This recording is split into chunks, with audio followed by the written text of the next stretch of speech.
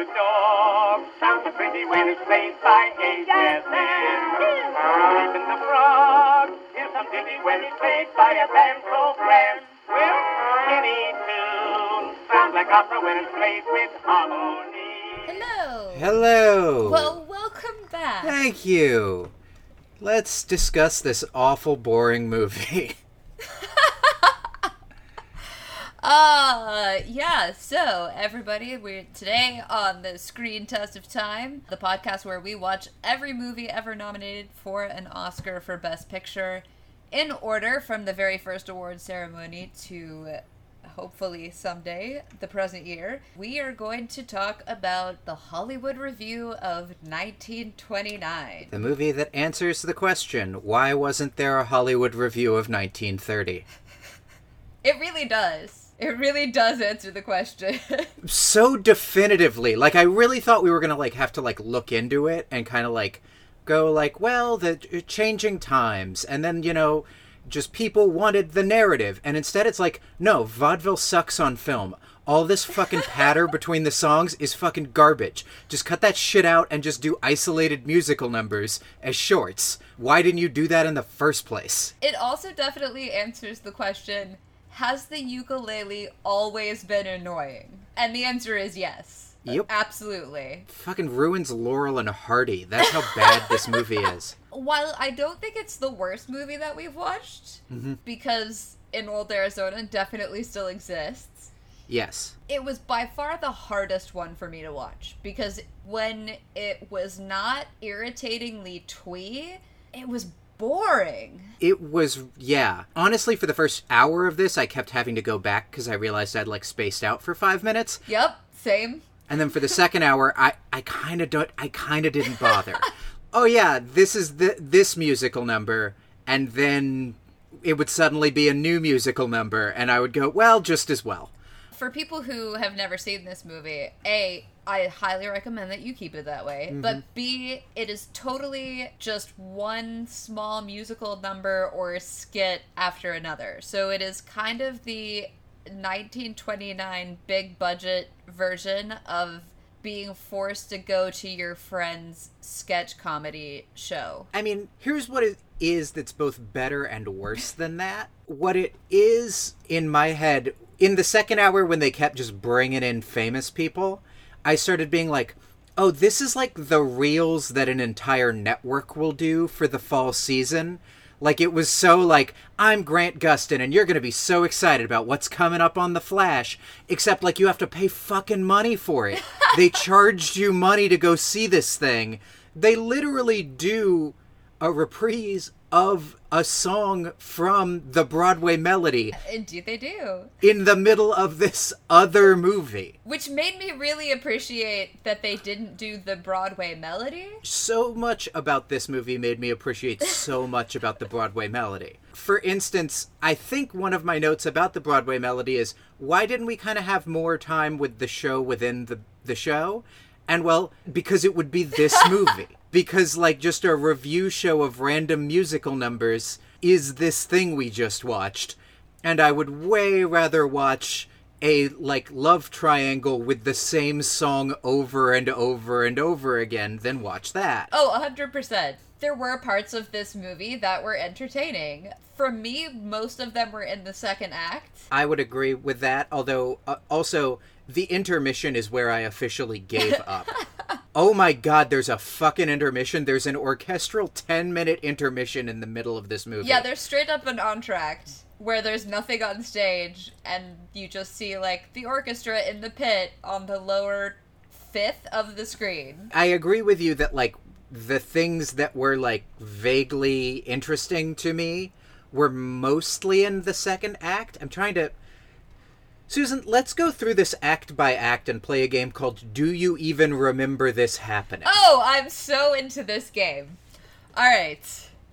So, do you want to read them off? Let's start with the Palace of Minstrel, which I do remember only because they say minstrelry so much in that song. Also, it's the first piece. Yes, in that way where we're gonna wait to get to the fireworks factory.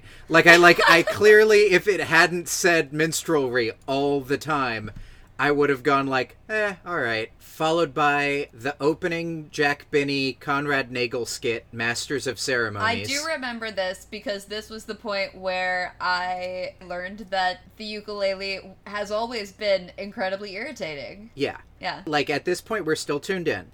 Then we've got a Feelin' For You by Joan Crawford, which I only remember because of going, oh, Joan Crawford's here. Now it's gonna... Nope. That didn't fix it. It really didn't. Hot young Joan Crawford did not fix this movie.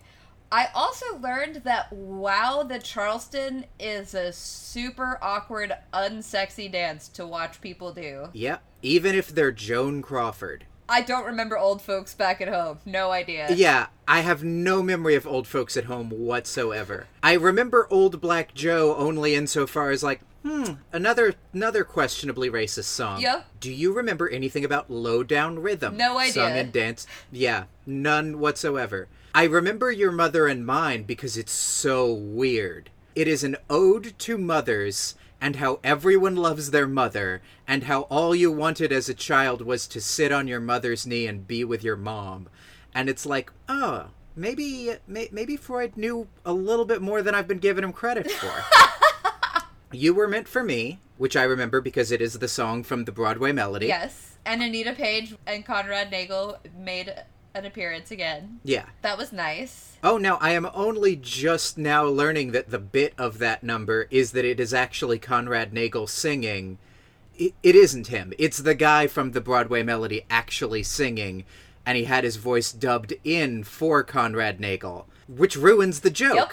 Which makes sense because it was one of, like, 2 good jokes in the entire fucking movie. Do you have any memory of Nobody But You? I think, and I could be wrong, but I think that's the full-on song with Cliff Edwards on ukulele, and he has possibly the most irritating singing voice to ever have been committed to recording. I mean, it is dreadful. Yeah.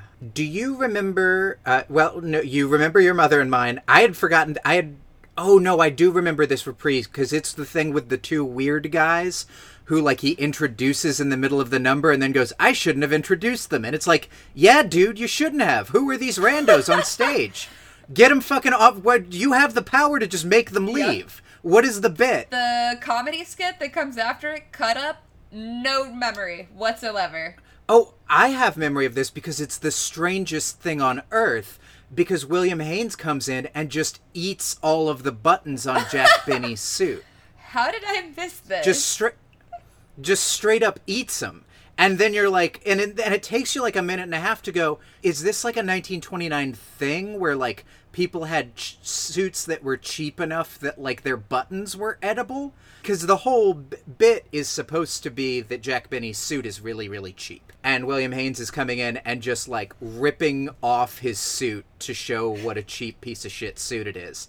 But one of the ways he does it is he eats all of the buttons off the suit. And I don't understand what they were supposed to be. Were they like grapes? Like what food are buttons supposed to be? They're like small cookies. I guess? Maybe like little crackers? Is I Never Knew I Could Do a Thing Like That the one that was introduced with her being super duper tiny? Yes, and I have to say I do remember this piece because it was the one that made me go, I bet if I saw this on stage, I would be so much more engaged. Yes. About the whole movie. Yeah, that makes sense. It was one of the only numbers where I was like, oh yeah, this is like well done. And this woman has stage presence and it's coming through on film. Like, it was one of the few where it didn't really like move me in any way, but I was able to pay attention without much effort. Yeah. Which is pretty much the highest compliment I can give any number in this movie. So I remember For I'm the Queen because it was just awful.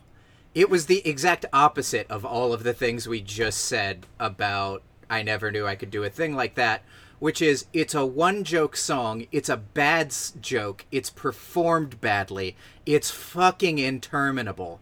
There's like a 3-minute setup to the bad joke, which is just the Queen thinks she's in charge of things. That's the whole joke. It's just very, very bad. Then we have Laurel and Hardy. I do remember this because I hated it. Yes. In a way that I did not know it was possible to hate Laurel and Hardy. Here's a thing that I hate more than anything in the world, which was this entire movie, is I hate it when people try and be bad on purpose, but then they're not good enough to distinguish between being bad on purpose and just not being any damn good. Yeah, that is totally what this felt like. And, like, every fucking vaudeville sequence in this, the bit was like, we're unprofessional.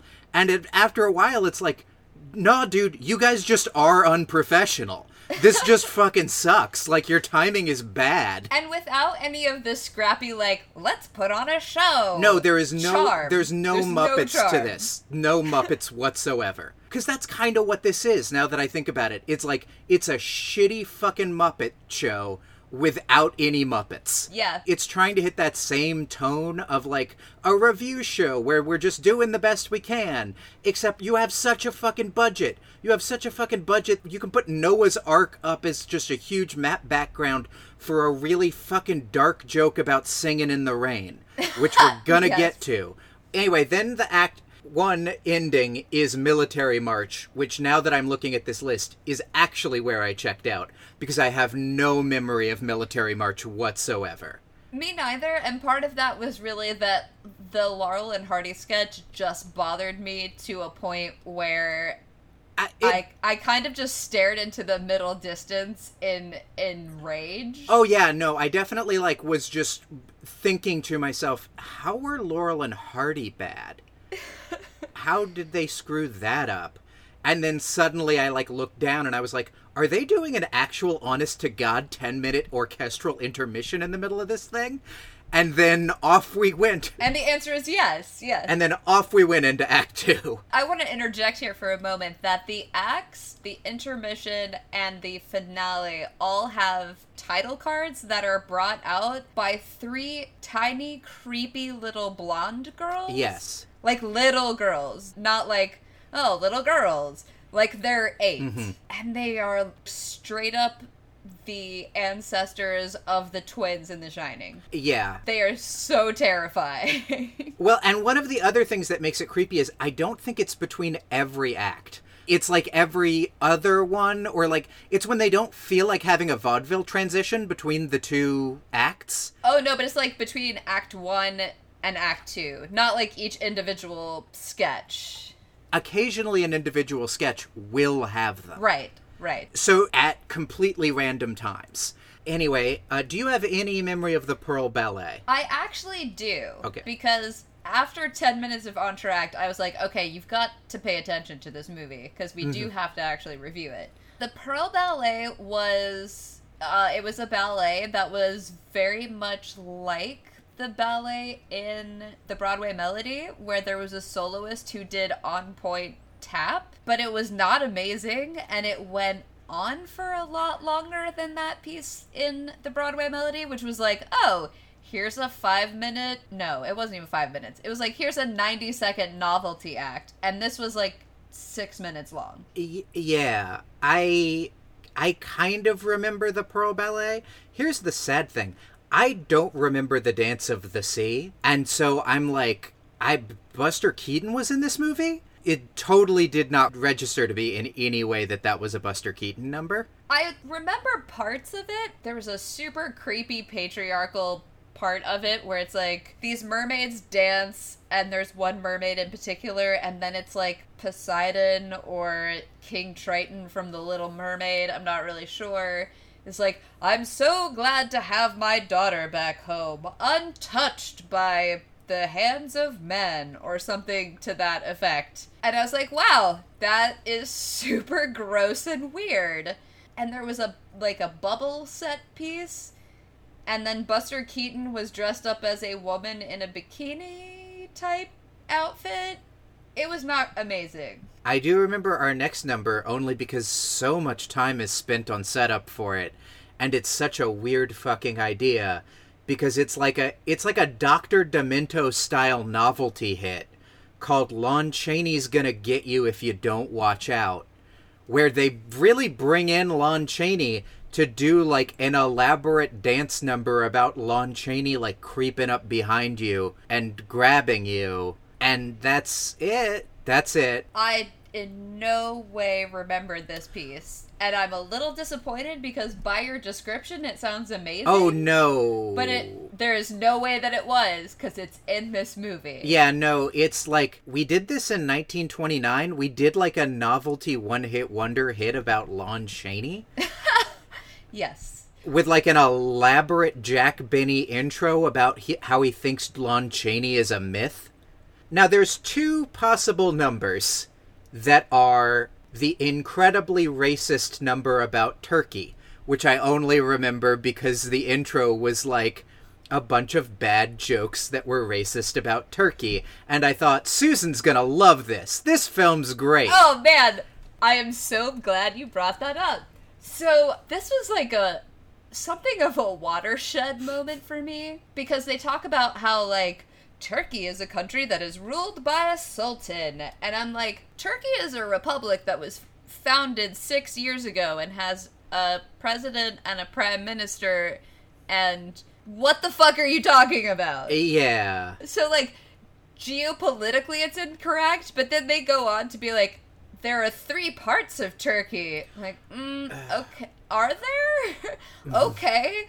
And this takes place in the southern part, where the Sultan lives. Well, okay, even if the Turkish Republic didn't exist, the Sultan lived in Istanbul, which is in the northwestern part of the country. But the dance number was actually, like, kind of good. I mean, it was impressive. This was the one where they, like, literally used a woman as a jump rope, right? Yes. And there were a lot of, like, boy, at least they're fucking out there trying parts to this number.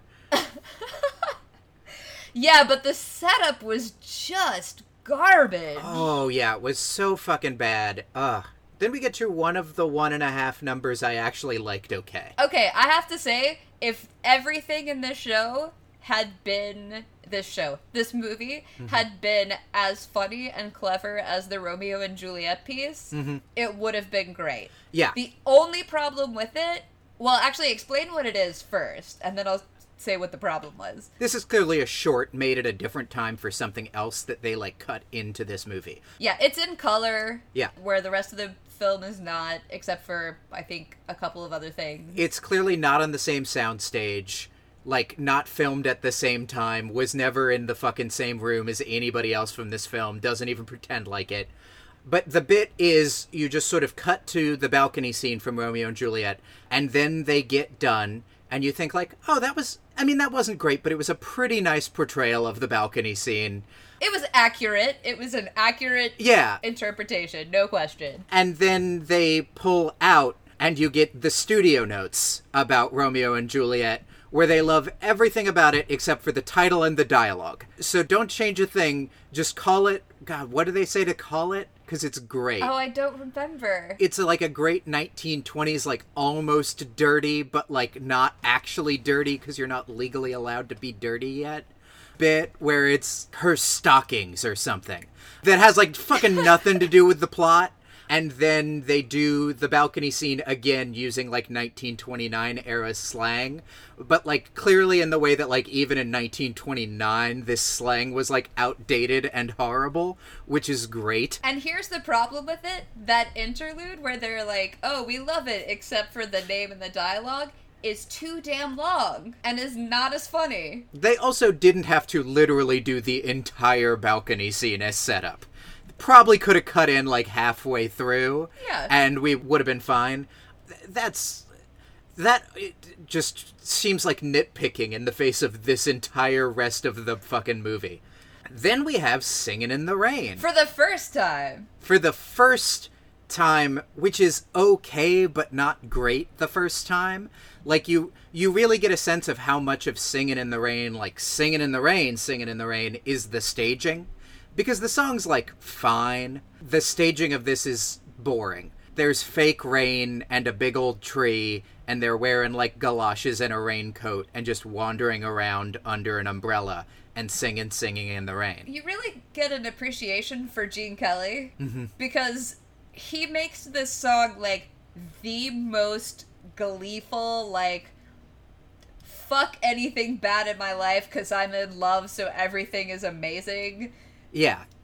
Twirling around that light pole thing, and that this song does not carry that. Then, after not carrying it from the song, they then undercut it further with this weird outro to Singin' in the Rain, where they talk about how, like, it's such a saccharine song that, like a lot of these saccharine songs, the songwriter killed himself. And you're like, whoa, dude! Oh god, I'd totally forgotten about that! Whoa! Tone it down! Then we get Charlie, Gus, and Ike, which either is the racist number about Turkey, and I've totally forgotten the other number, or I've totally forgotten this number. And I don't know which one it is. Well, the racist bit about Turkey is the Adagio dance, so I don't know what Charlie, Gus, and Ike is, because I don't remember. I have no memory of Charlie, Gus, and Ike. I do have a memory of Mary, Polly, and Bess, because I hate Mary Dressler. Because she's also the queen from For I'm the Queen. And what I learned is, like, everyone else in this movie, I'm like, you guys are doing your best in this, like, bad, poorly thought out musical review. Like, I'm not gonna fucking call Jack Benny a no-talent hack because this movie was bad. I'm gonna call Mary Dressler a no-talent hack. She's bad in both of her 2 musical numbers. She somehow gets in this thing, where Joan Crawford only gets 1. Yeah, she was not amazing, and I mean, I do not understand her inclusion unless, like, her entire style of acting is something that has not stood the screen test of time. Because it is so grating and unappealing. I do remember Orange Blossom Time because it was when I was literally checking the timeline for the entirety of Orange Blossom Time. I was like, is this the last number, the next to last number? Can I skip ahead? I really came close to just skipping through Orange Blossom Time. It was 15 minutes long, if it was a minute. It lasts a long, long time. I thought there were going to be like 2 full musical numbers after Orange Blossom Time when it started. And I first checked the time, and instead there is a very, very brief Singin' in the Rain reprieve, where, again, the entire cast is standing in front of Noah's Ark and singing Singin' in the Rain, which is the darkest joke I've ever heard in my entire life. It is really weird. Yeah. And then it ends. Then it's just over. There's not even like a thanks for joining us. Nope, just go to credits. They just do Singin' in the Rain before God drowns the world. and then it's over. Which, to be fair, if I were God and this were my example of what humanity had come to, can't blame him. Yeah, no. So we only forgot 5 numbers out of 20. Which I actually am surprised and proud of. Yeah.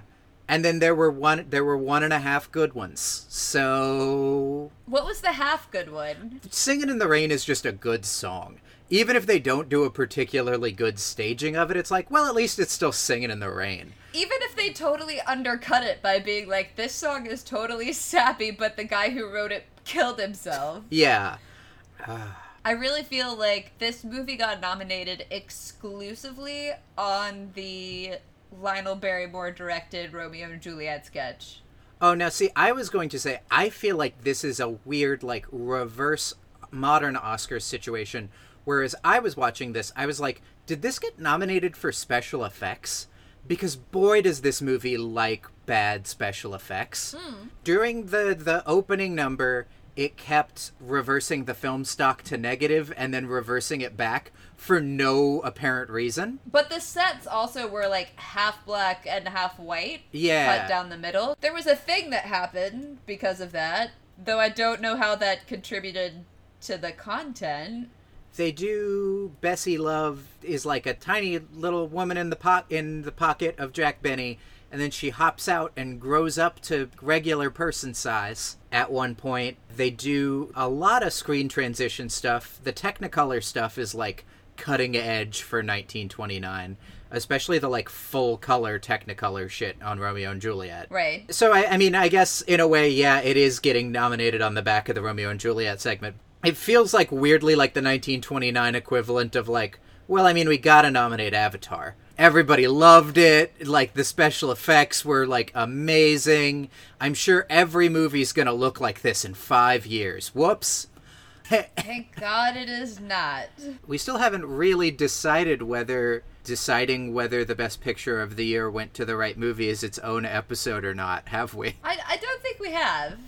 And, I don't know that in this case we need to. I mean... I feel like when we get to the years where there is not a clear and obvious winner, there will be some debate to be had. Yeah. But we certainly have not crossed that line yet. Yeah, and, like, here's the other thing I'm gonna say about this, because it's the Broadway Melody. The Broadway Melody It's the Broadway Melody, obviously. Like, like, literally none of the other movies are even close. Like, this is better than In Old Arizona or Alibi, but it's still, like, a 3. It's like a maybe a 4. No, it's a 3. I'm gonna give it a 4... just for the Romeo and Juliet part. Actually, because that brings the whole average up. Yeah. Because, like, I'm going to give that bit actually an 8. That's fair. The middle part brings it down from, like, a solid 9.5. But the joke is funny, it's well performed, it's well directed. But see, like, we're given an 8 to basic competency, which is how low this movie has, like, brought us. That's my argument for a 3, is like, yeah, sure, that segment alone is an 8, but that segment alone is like 5 minutes of this 2-hour film. That's fair. Which I would otherwise probably give a 2 to. Oh, yeah. I think I'm giving it a 3, but I am going to say, like, Good Work Academy Awards, you're 2 for 2. You picked the right movie 2 years in a row. Because Wings was also the right movie. We both agreed. Even though you didn't love it. I didn't. But I didn't like Seventh Heaven and The Racket more than I didn't like Wings. Well, no, because you're human. Yeah. I would definitely say that, there was really no competition. Yeah. Alibi was, at least with the previous year, like, The Racket and Seventh Heaven were totally competent movies. Yeah. Were they things I'll ever watch again? No. But, like, In Old Arizona is just disastrous. Alibi makes no damn sense. No. The Patriot is lost to history, so it physically hasn't stood the screen test of time. Yeah. I think The Hollywood Review was the best non-Broadway melody we saw from this year, and it's bad. Yeah, that's not saying much. So next week, yes, we get to start 1929/30. We are watching Disraeli, which I am extremely trepidatious about. Ooh. Oh boy. Oh boy. Tune in next week to find out if this movie is as anti-Semitic as the poster makes it look like it probably will be. Yep. Oh boy. Until then, we will introduce ourselves, which we forgot to do at the top of the podcast. Oh yeah, right. I'm Susan Harassler. And I'm David Daw. And that was a movie. Our famous catchphrase, that was a movie. Well, it is now. Good night, everyone.